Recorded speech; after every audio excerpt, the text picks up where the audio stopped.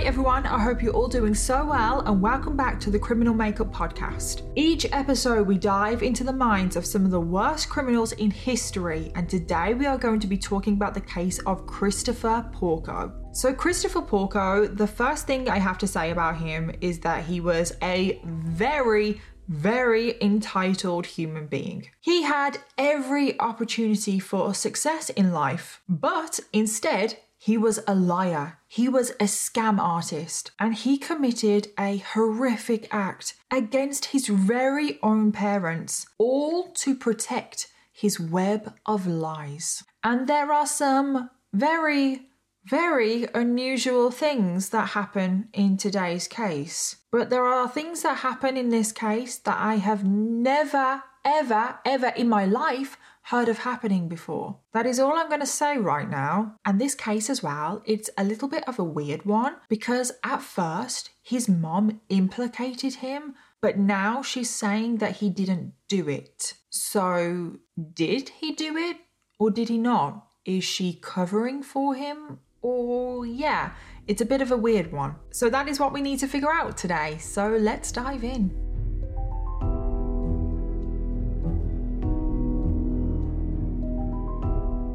Christopher Porco was born on the 9th of July 1983, making him a Cancer, and he grew up in Bethlehem, New York, where he lived with his parents, Joan and Peter Porco, and his older brother, Jonathan. Now, growing up, Christopher's family has been described as a, quote, classic American family. His parents were in a happy, loving marriage. They had been married for a very long time. Both of his parents also had really good jobs. His dad, Peter, worked in the legal field, and his mom, Joan, worked as a teacher. The family were also heavily involved in the church, and Joan actually attended church every single day. And Peter and Joan have been described as just really great parents, very loving, very caring, wanting the best for their children. Joan and Peter worked really hard for the lifestyle that they had. They had a really nice home, they lived on a nice neighborhood, there was low crime rate. Both the children as well, Christopher and Jonathan, were really academically gifted. They both excelled in school. Christopher also excelled at sports. Christopher was also described as really charming. He had a lot of friends. He was very popular, and he was just the kind of person that was really friendly. He was always smiling, and that is pretty much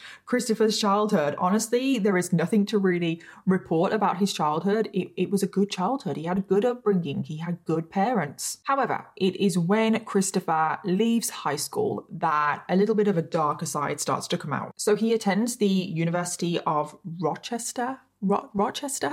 Again, I don't know how to pronounce this because I do Google how to pronounce words, by the way. And whenever I search for how to pronounce Rochester, it sounds like everyone says Rochester, but I feel like that is just the New York accent. So I'm going to say Rochester.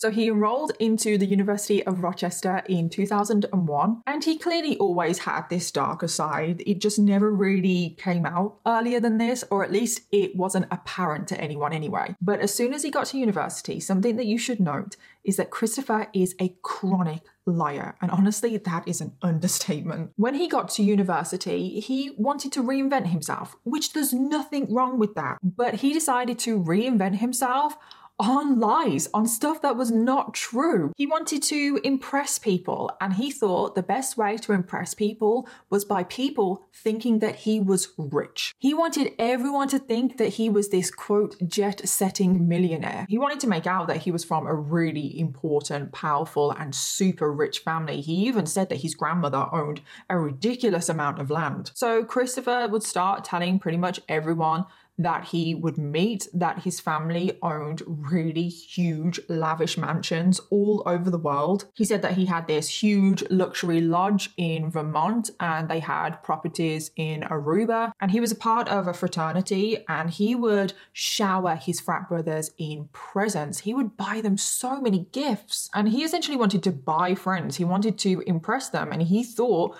by making everyone think that he was rich, that was going to do it. Whenever there was parties as well, Christopher would be the one to fund the parties. He would buy all the drinks, and people didn't question his stories because Christopher always seemed to have money on him. He was always willing to pay for the drinks, like I said, always willing to throw parties, buy people gifts. He always seems to have a ridiculous amount of money on him, and he's not exactly shy about it. But his family, they were comfortable, but they were not wealthy. So where was Christopher getting all of this money from?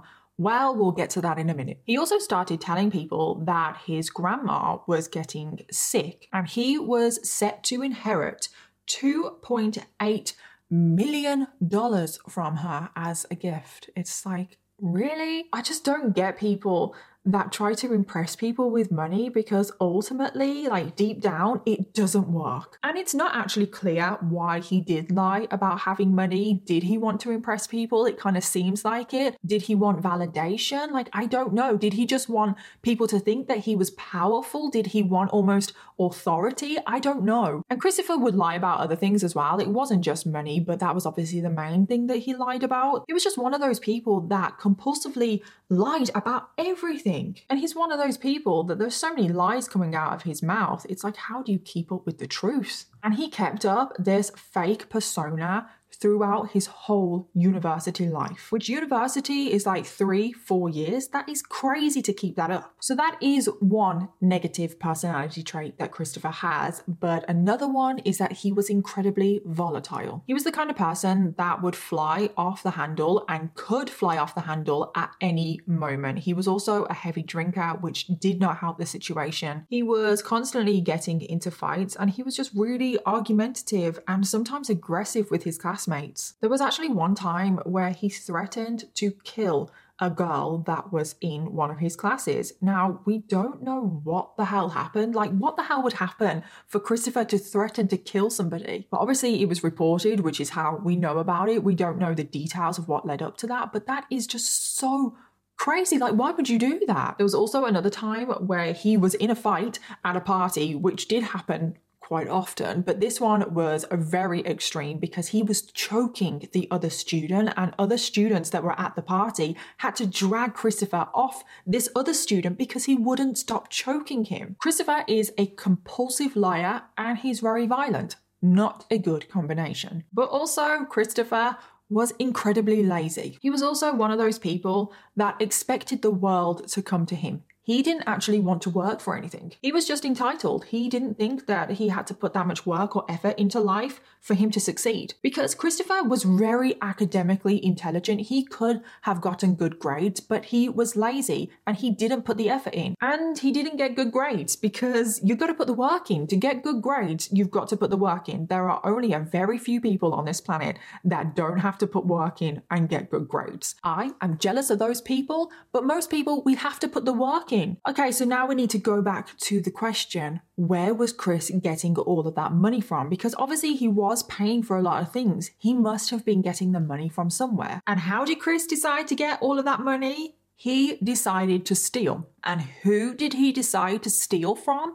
His parents. The very people that loved and cared about him. And his parents, I do want to stress this, they were such good parents. They were so supportive. They were always there to help out, to listen. They loved and cared for their children so much. And Chris just takes advantage of them completely. So one incident where Chris stole from his parents, it was Thanksgiving. So he was home from university. He was there with the family. They were having Thanksgiving dinner. It was really nice. And just before Chris goes back to uni after the Thanksgiving break, he decides to stage a break-in to his parents' home and steal the 2 laptops, his parents' laptops. He then sold those laptops on eBay, pocketed the money, and that is how he got his money basically. He would steal things, sell them on eBay. His parents did report the break-in because his parents actually genuinely thought that there was a break-in to the house. So his parents did report the break-in, but obviously nothing was ever done. The police could not figure out what had happened, and Joan and Peter had to replace their laptops out of their own pocket. A couple of months later, he stages another break-in and he steals the 2 new laptops. It's like he's just done the exact same thing, and his parents again didn't suspect him. They genuinely thought again that there was a break-in. Joan and Peter reported it to the police. Again, nothing was done about it because the police couldn't figure out what the hell had happened. But he didn't just steal from his parents. Oh, No. Christopher worked part-time at a vet clinic, and Christopher decides to stage a break-in at the vet's as well. He breaks in late at night, he steals laptops, cameras, cell phones, and once again, he gets away with it and sells all of it on eBay. So not only is he stealing from his parents, he's also stealing from the animals.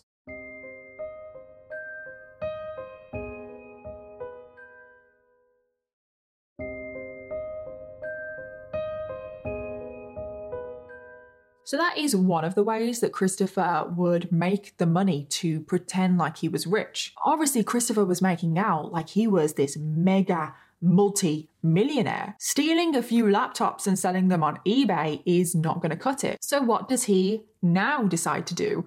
Well, he decides that he's going to start scamming people. So he takes to eBay again and starts listing laptops, cameras, etc. Basically all of the things that he's already stolen. He starts listing all of those items again, selling them, scamming innocent people out of their money, and then because he doesn't have those items, he doesn't send them. People obviously report him because they haven't gotten their items. But Christopher, I actually cannot believe that he did this. When all of these innocent customers would get in touch with him and say, listen, where are my items? I've paid you the money. Christopher would actually pretend to be his brother Jonathan and reply back to these customers and say, oh, I'm really sorry, but my brother Christopher is dead. Therefore, there is nothing I can do. And I don't know how he got away with this. Like, how does he get away with this? But he does. So now we need to go back to his college life. It is now 2003, and he's been at the University of Rochester for approximately 2 years now. And honestly,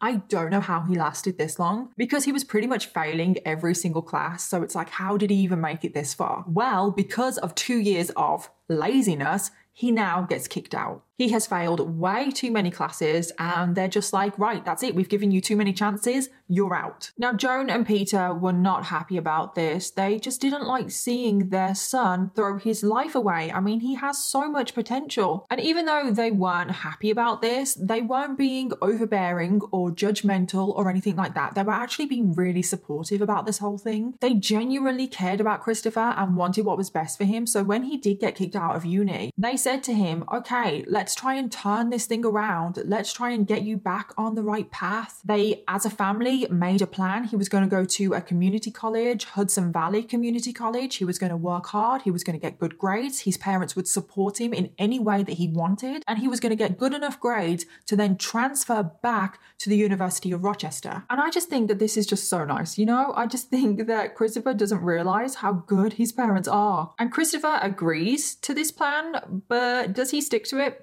No, of course he doesn't, because Christopher is lazy. Because Christopher was skipping classes pretty much straight away. He was never finishing assignments. He was never putting in any effort. And by the end of his first semester, his grades were terrible once again. So we now get to spring of 2004, and Chris thinks, you know what? I need a break. I need a vacation. I've been putting in so much hard work at university. So first of all, he lies to his parents and he says that he's gotten really good grades, so he deserves to go on a break. And for spring break, Chris decides to actually come to England, which I always find it so weird. Like, people actually come on holiday to England, which I know is not weird because I want to go on holiday in so many places. And if you live there, you're probably like, oh, why would you want to come here? So Chris came over to England and he was having a really good time. He was doing all like the normal touristy things around London. He was going to like Big Ben, the Houses of Parliament, Westminster Abbey, St. Paul's Cathedral. But what Chris didn't actually realize is that whilst he was over here in England enjoying himself, back at home, his parents had just received a letter containing Chris's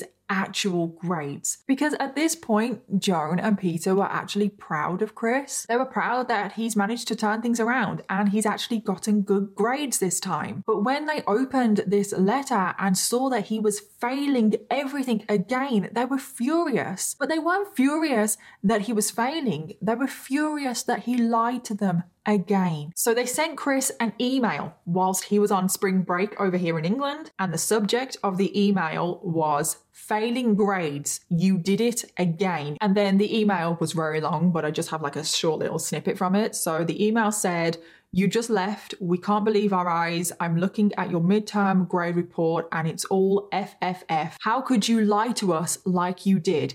Explain yourself, Mom and Dad. Now, as you can imagine, when Chris received that email, he probably went through a little bit of a panic. He was probably thinking, how the hell am I going to get out of this one? And you're probably thinking, well, yeah, how does he get out of this? It is in black and white. The college has sent his parents a letter telling them that he is failing. How is he going to get out of this? But this is Christopher Porco. He is slippery. He is slimy. He manages to manipulate everything and he always just seems to get away with everything. And instead of coming clean and apologizing for lying, he decides to come up with a plan that involved more lying. It's like, why do liars come up with more lies to cover their lies? Why don't they ever just come out and say, you know what, yeah, I was wrong? So he says to his parents, oh, there's a mix up on the system. Like, don't worry, I got A's and B's. I'll prove it to you when I get home. It's all just a complete misunderstanding. So when he gets back, he forges his community college results card and he goes through his parents and he's like, look, this is my actual grade sheet. This is the proper one. I told you I'm getting A's and B's. There was just a complete misunderstanding at the college. And his parents believe him. His parents believe him. And I just don't know, how can you believe someone at this point when they have lied to you so many times, especially over the same thing? So I don't know if they truly believed him or just wanted to believe him. I don't know, but all I know is that they said that they believed him and they were like, okay, it seems all legitimate. But that is not actually the worst part about all of this.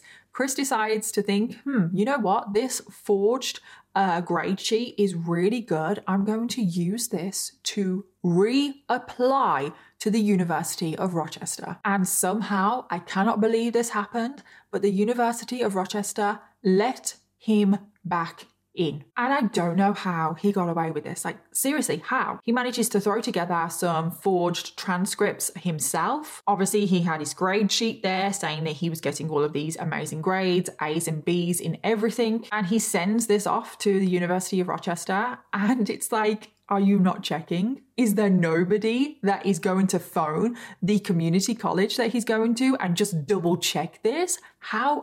I just don't understand. So now we get to the fall semester of 2004 and Chris is back at the University of Rochester. This is his first semester back and this is approximately 2 months before the tragic events of today's case. So now that he's back at the University of Rochester, he decides to completely screw over his parents once again. Again, I want to point out that Peter and Joan are so proud of their son, that he has worked so hard and now he has been able to get back into the University of Rochester. And I suppose I didn't really think about this until now. This is why they believed his lies, because you've got to think about it from their point of view. The University of Rochester have let him back in. If Christopher was lying, they wouldn't do that. So I feel like now I understand why they did buy his lies. So now that he is back at the University of Rochester, Chris approaches his dad and says,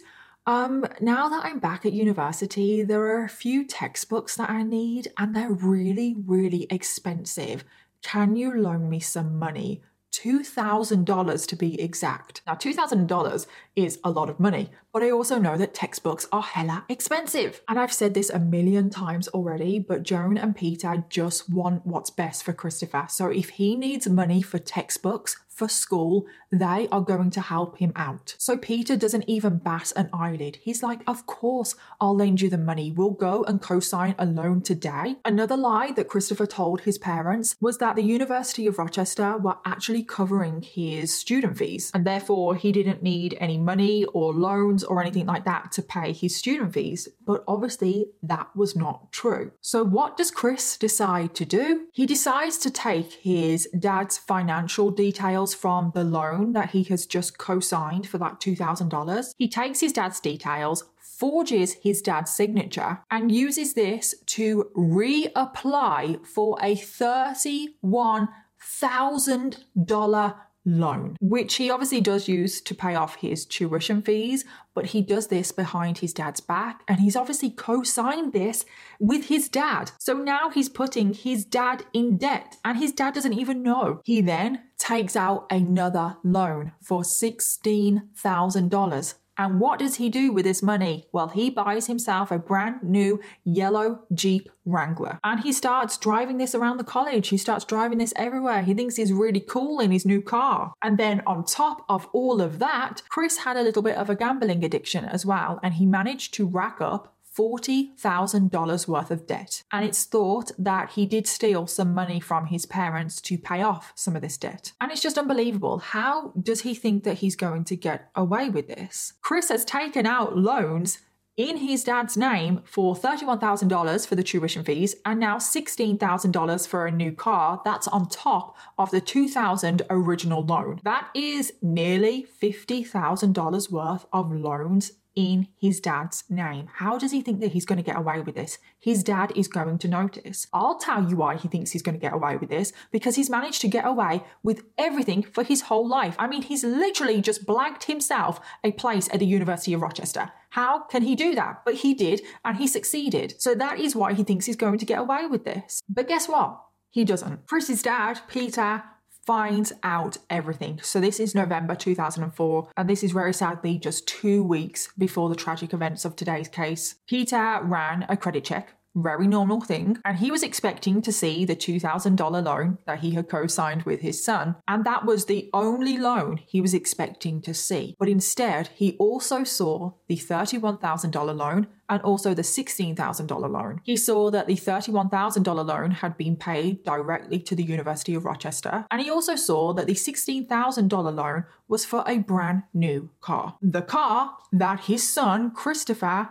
just so happened to be driving around in. So when Peter found out about all of these loans, he was quite understandably furious. He sends a furious email to Chris asking what the hell is going on? What are all of these loans? Why is he lying to them again? He also tells Chris that he needs to pay the money back right away. He's not going to get away with this. Peter also did say in the email that if his son was not going to pay the money back, he would be forced to take legal action against Chris. And how did Chris respond to this email? Well, he just ignored it. Now, Peter and Joan are obviously understandably very angry with their son because they have just found out that he has lied to them again, but he has also now gotten them into debt. This is serious. So yes, they are angry with their son, but again, I feel like a broken record. Peter and Joan just want the best for Christopher and they are concerned for him. So Joan sends another email to Chris and she says to Chris, "We're just concerned. We love you. Yes, we are angry. Yes, we are disappointed, but we just want what's best for you.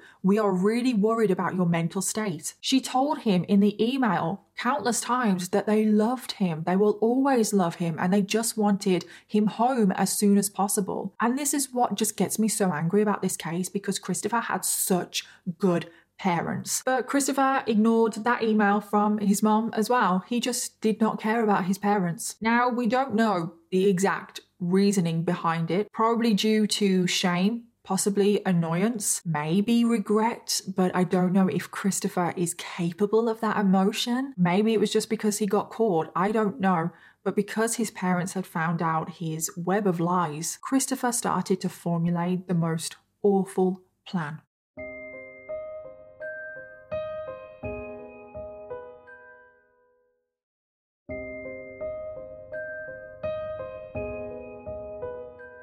And it was just 7 days after the last email sent from Joan and Peter to Chris that the tragic events of today's case take place. On the 14th of November 2004 at 10:36 p.m, Christopher was seen leaving his college campus in his bright yellow Jeep Wrangler. He then travelled the 200-mile journey from the University of Rochester to his parents' home in Bethlehem, where he arrived in the early hours of the morning on the 15th of November. Chris then parked his Jeep on the driveway of his parents' home. He went inside his parents' home using a key and entered the code to disable the alarm system. Once inside, Chris makes his way to the garage. He sifted through some items before he found what he was looking for, and that was the family's axe. Once Chris had his hands on the axe, he made his way to his parents' bedroom. He then crept into his parents' bedroom holding the axe. He stood at his parents' bed watching them sleep. He then held the axe above his parents before sadly launching an extremely vicious attack. It first started with his dad, Peter. Chris swung down that axe and it landed in his dad's head, causing a huge laceration. Chris then decided to bring the axe down on his dad many more times, until in the end his dad had received 16 blows to the head. This cracked his skull, it penetrated his brain, and took off part of his jaw. Next, Chris turns to his mom, Joan. Now, in this attack on his dad, Joan had woken up, but instinctively she put her arms out trying to defend herself. But this didn't stop Chris. He proceeded to swing the axe down onto his mom as well. He first struck her multiple times in the arms and hands as his mom was trying to fight him off, before brutally striking her 3 times in the head before she lost consciousness. Horrifyingly, by the end of the attack on Joan, one of her eyes had been split in half and the side of her jaw was hanging from her face. And following this brutal attack, Chris, confident that both of his parents were dead, walked out of the bedroom, went downstairs, and then he attempted to stage a break-in. He smashed the keypad on the alarm system, the one that he had entered the code in. He cut the phone lines and smashed a hole in the garage window because he wanted to make it seem like this is how the attacker had gotten into the house. And then following him staging the break-in, he got in his car and he drove off. That was horrifying. I mean, any attack on a person is horrifying, but the thought of him using an axe, that is so brutal, an axe. And I just don't understand. It's like his parents have been so good to him his whole life. And just because they had found out about his lies, this is what he did. And this attack was so personal as well. Peter was struck in the head 16 times. That is personal. That is an attack filled with rage. His mom was hit 3 times in the head. So not as personal, but still personal. When you attack somebody in the face, it's personal. So now we get to the morning, but the morning after the attack on the 15th of November. Chris was now safely back at the university campus after driving back there in the early hours of the morning. But back at the Porco household, Peter's morning alarm was going off to get him up to go to work. Unbelievably, I cannot believe this, after being struck 16 times in the head, which I want to point out cracked his skull, penetrated his brain, Peter was still alive and conscious. So on that morning, his alarm is going off on his bedside table and Peter got up. I can't believe it. He climbed out of bed, he turned his alarm off, and he went about his morning routine. And this is the part of the case that I have just never heard of happening before. Because even though Peter has obviously been struck 16 times in the head, I honestly just cannot get over that. It wasn't enough to be fatal. And this next part is way too technical and medical for me, so I've dumbed it down a little bit. So when Peter had sustained his injuries, the damage to his brain was only to the top part of his brain, which controls thoughts and reasoning. But the bottom part of his brain, which controls primal instincts and well-formed habits, was not damaged at all. So at this point, Peter is literally operating on autopilot. And this is crazy to me. I have never heard of this happening before. I'm sure it has. I've just never come across a case where it has happened. So Peter managed to get himself up out of bed. He walked from the bedroom to the bathroom. He stood over the sink. He looked at himself in the mirror. He is pouring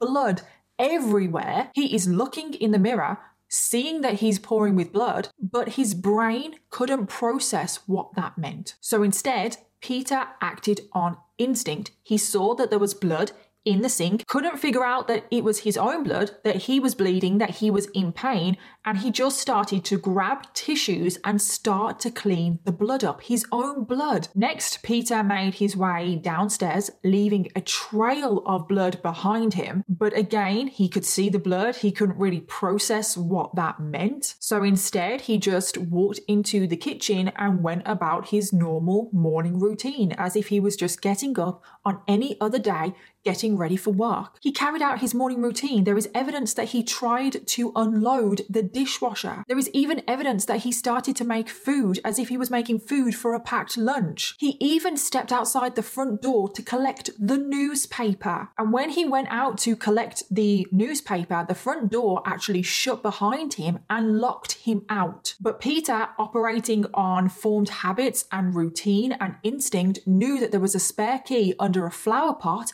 so he got the spare key, opened the front door and let himself back into the house. He then started to make his way back to the kitchen, but sadly at this point Peter had suffered huge amounts of blood loss. Sadly, before he could make it back to the kitchen, he collapsed at the bottom of the stairs, and this is when Peter lost his life. And it's just so sad, it's so heartbreaking that he was operating on autopilot. I remember seeing somewhere when I was doing my research that he was almost like a zombie. It's just so incredibly sad, and I just can't get over that the human body can do that for starters, but it's just so sad. And it's crazy that because of the blood trail and the tissues and just everything in the house, that investigators later on were able to piece together what he had done. Okay, so now we get to later on that same morning, and Peter hadn't shown up for work, which was so not like him. If he wasn't going to show up for work, he would have phoned in. So when he didn't show up for work, his colleagues were worried about him, and they decided to call the police to check on him. So the police arrive at the scene. The front door is actually slightly open with the front door key still in the lock. So the police enter the home, and this is where they find Peter Porco at the bottom of the stairs in a pool of his own blood. And the police that first arrived at the scene said that Peter's injuries were so bad, it looked like he had been beheaded. And let that sink in. Let that sink in, that it looked like he had been beheaded and he was able to go on autopilot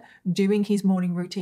The rest of the house also looked like a horror scene, because obviously Peter was walking around and he was smearing blood everywhere. There was blood all over the carpet, all over the walls. And the police, obviously at that point, they didn't know that all of that blood had actually come from Peter. They were thinking, what the hell happened here? The police make their way upstairs to see if there is anyone else in the house. And this is where they come across Joan. She is still lying in bed and there is blood everywhere. They rush over to her to find that she also has severe injuries to the head. Her jaw was hanging, literally hanging off her face. Her eyeball had been split in two and she had teeth missing. And it is at this point where we get to the next unbelievable thing about this case, because Joan was also still alive and conscious. When paramedics approached Joan, Joan actually raised her hand as if she was asking for help, because that is the only way she could really communicate. So the paramedics right now are working against the clock because they need to try and save Joan's life. But the detectives are also at the scene and they can see her injuries and things are not looking good for Joan. And the detectives think that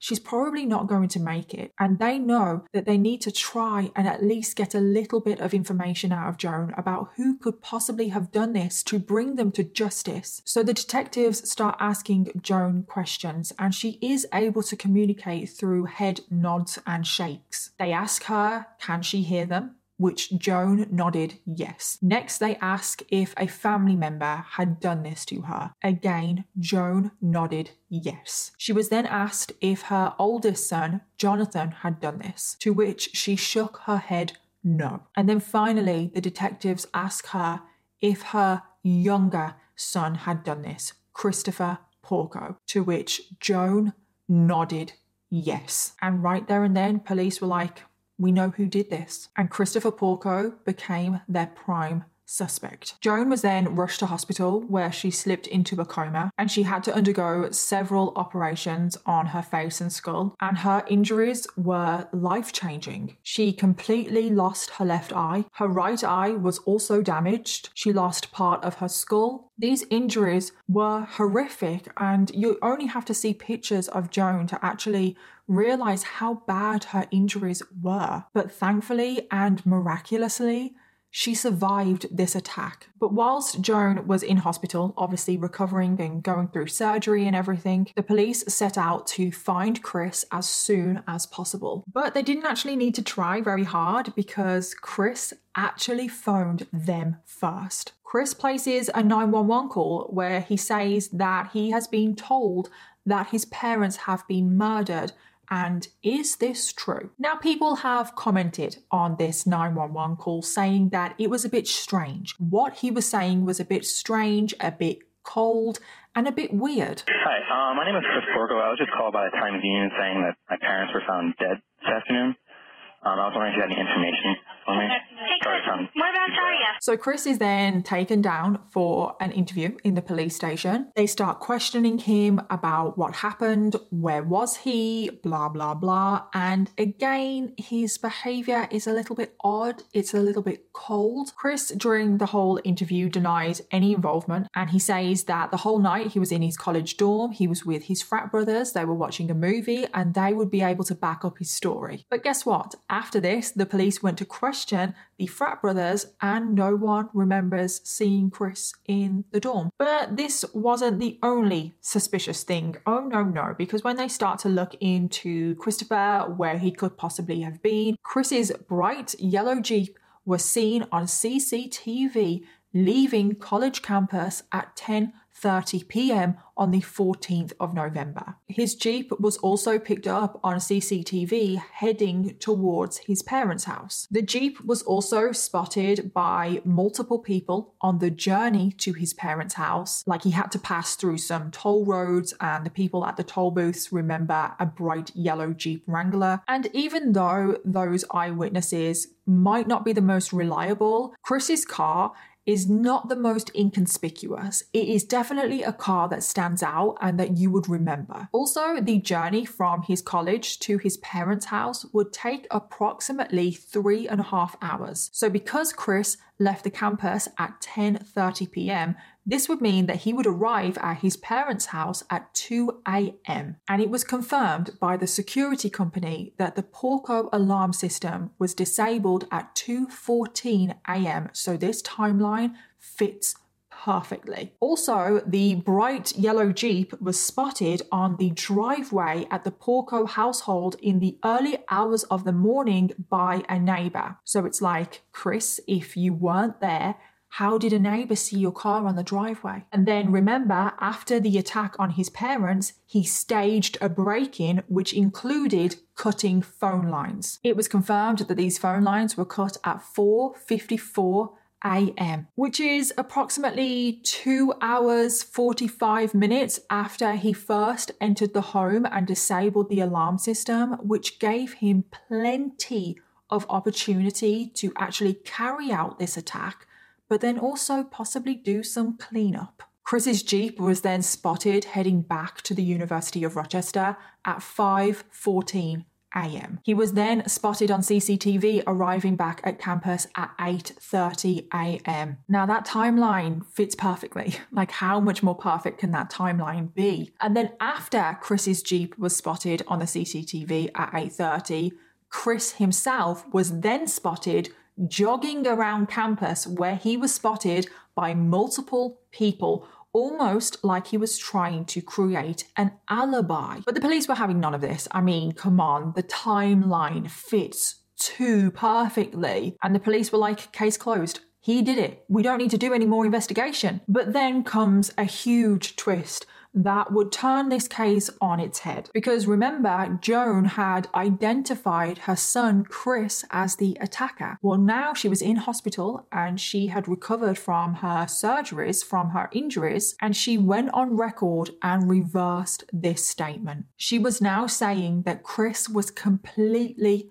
innocent. Joan was claiming that she had no memory of the night of the attack, but all she did know is that her son, Christopher, would never do something like this. And Joan is very adamant about this. She gave a videotaped deposition to the police claiming this. She has also wrote letters to newspapers asking them to stop blaming her son and go after the real killers. Now, I think it's worth saying here that there are quite a few other family members that did think that Chris was responsible, including his older brother, Jonathan. It is pretty much just Joan sticking by Chris. It is just Joan that is saying that Chris didn't do this. And I honestly just feel so sorry for Joan. I do. I just feel like she is in an impossible situation, and it is very plausible that she has no memory of that attack. I mean, look at her injuries. And Joan is not going to want to think that her son has done this to her. And we obviously don't know 100% that Chris is guilty. I mean, it definitely looks like it was Chris. I mean, pretty much all the evidence points towards Chris. But anyway, back to the investigation. Obviously,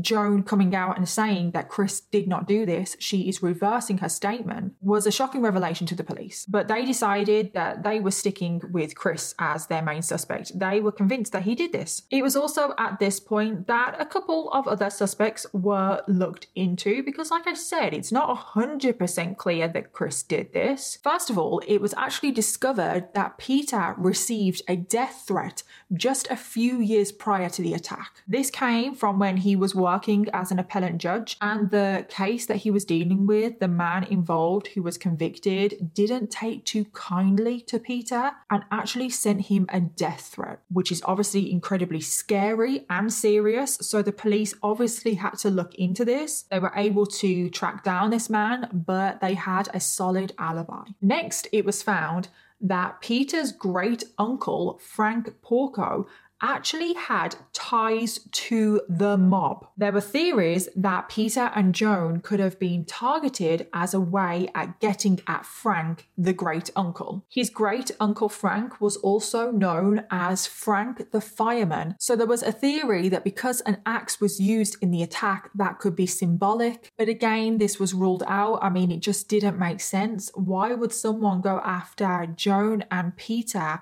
because of Peter's great uncle? I mean, they're not exactly close. If you're going to get at the great uncle Frank, you're going to go for a family member that is closer to him. I mean, Frank had children of his own that could have been targeted. It just didn't make sense. And that theory was ruled out. Jonathan, the other son, was also ruled out. He had a very solid alibi. He was actually at a naval base. Literally the only person that could have done this, that had opportunity to do this, and that also had motive to do this, was Christopher. So the police stuck with Chris, and a year after the attacks, Chris was finally arrested and charged with the murder of his father and the attack on his mother. Following the arrest, he was released on bail, which was set at $250,000. Most of this was paid by Joan. And during this time on bail, Joan threw a birthday party to celebrate his 23rd birthday. And there was actually some footage of the two of them filmed for a TV show. Happy birthday, dear Chris.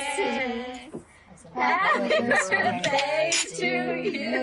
Is this Chris's life story? Joan, is that what this is? It's snaps of different times during his life.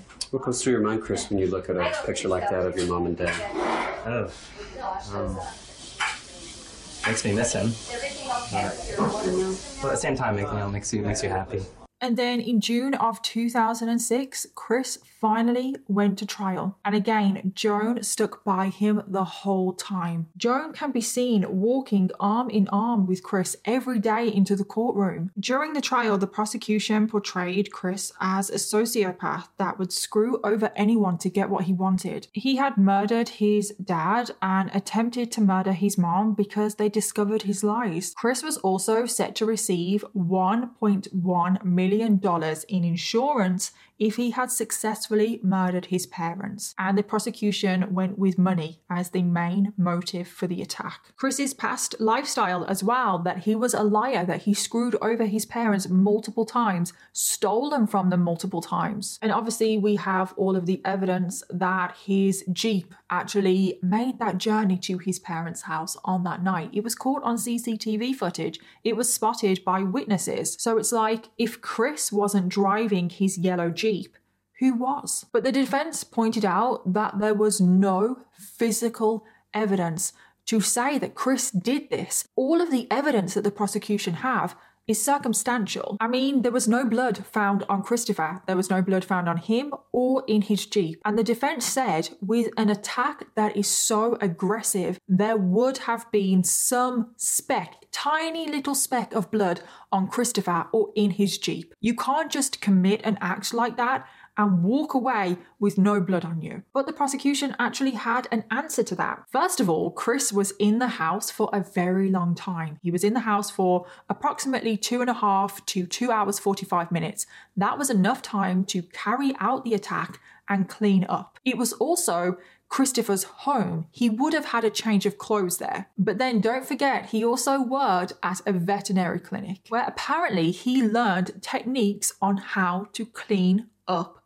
blood. The defense also tried to say that there was another killer. There was someone else responsible because a single fingerprint was found by the phone lines that were cut. Now, this fingerprint did not match Chris. It did not match anyone else in the house, and they actually couldn't identify who this fingerprint belonged to. So the defense was saying that fingerprint belongs to the killer. Now, this is just my opinion, okay? My opinion, I want to make that very clear. This fingerprint was found outside. The phone lines that were cut were outside.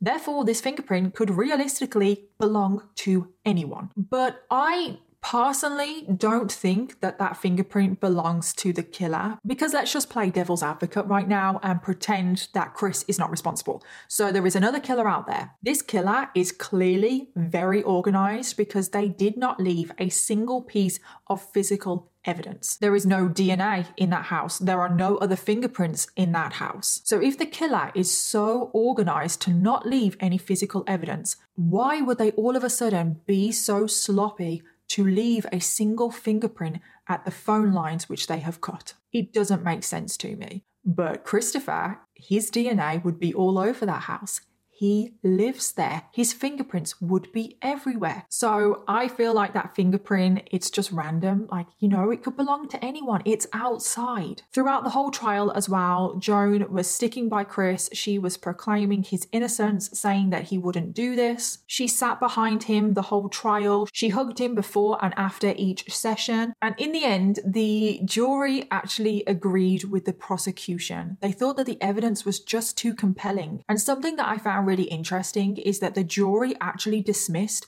Joan implicating Chris on the night of the attack. The jury collectively agreed that Joan probably didn't know what was going on. The fact that she implicated her son is just not reliable, given what she had gone through. So I found it really interesting that the jury actually completely ignored Joan's nod implicating her son. They were just going on the evidence that the prosecution presented. So Christopher Porco was found guilty of second-degree murder and attempted murder, and he was given 50 years in prison for each charge. Still, to this day, Christopher proclaims his innocence, and he has done many TV interviews saying so. It would not have been possible for me to do this with the lack of evidence there was. It's just not possible.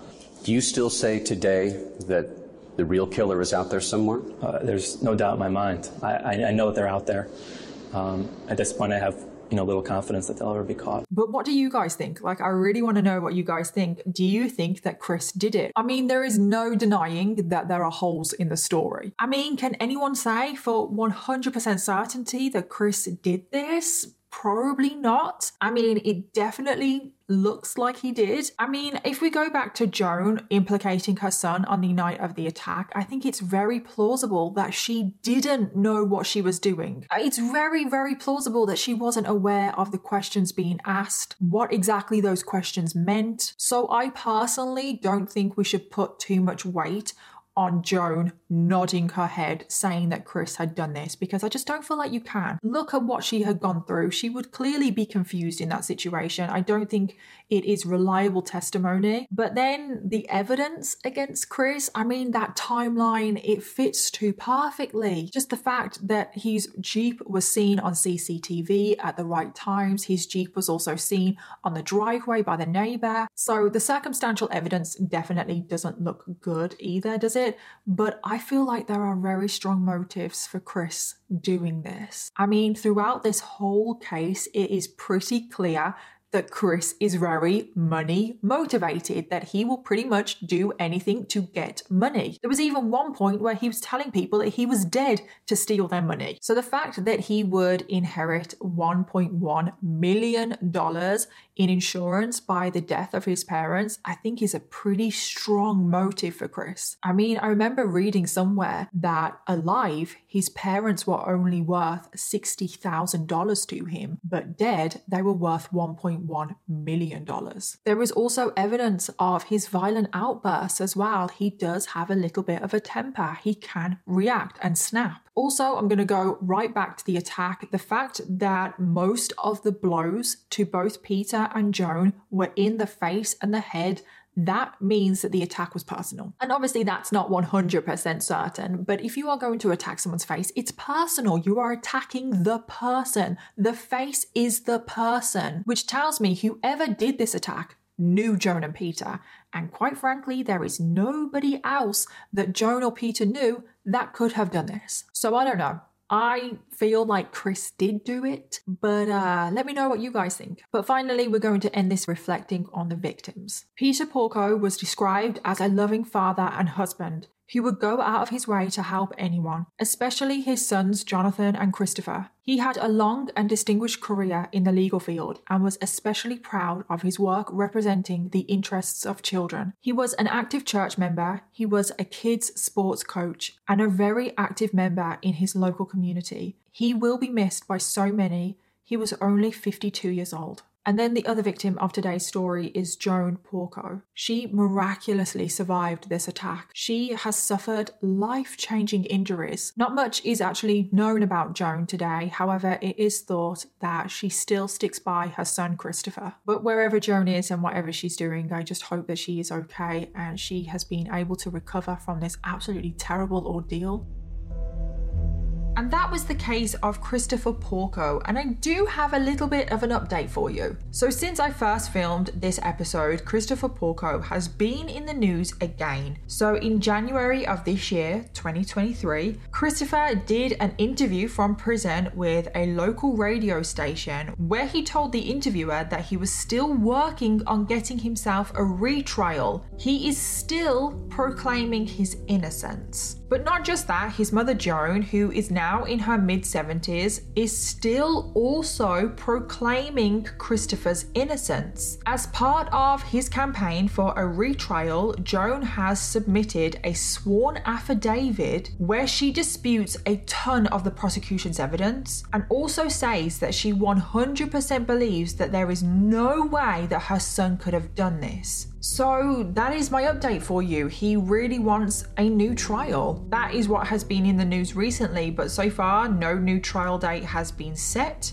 It is actually unknown if he ever will get a retrial. And I don't really know. It's a head scratcher, this case, because obviously Christopher says that he didn't do it. Joan is now also saying that he didn't do it. But there is definitely some suspicious things in this case that suggest that he did do it. So who knows? Will we ever actually truly get the answers to this case? I just do not know. But all I will say just quickly is that I really just hope that Joan Porco is still doing okay. And that brings us to the end of this episode. Thank you so much everyone for listening today. Subscribe or follow to make sure you never miss an episode of The Criminal Makeup, and if you enjoy the show, it would really mean a lot if you could leave a 5-star review. In the meantime, if you've been affected by any of the themes in this episode, please take the time to look at the description for this episode for some helpful resources. Special thanks to my producers at Audio Boom Studios, and I'll see you all in the next one.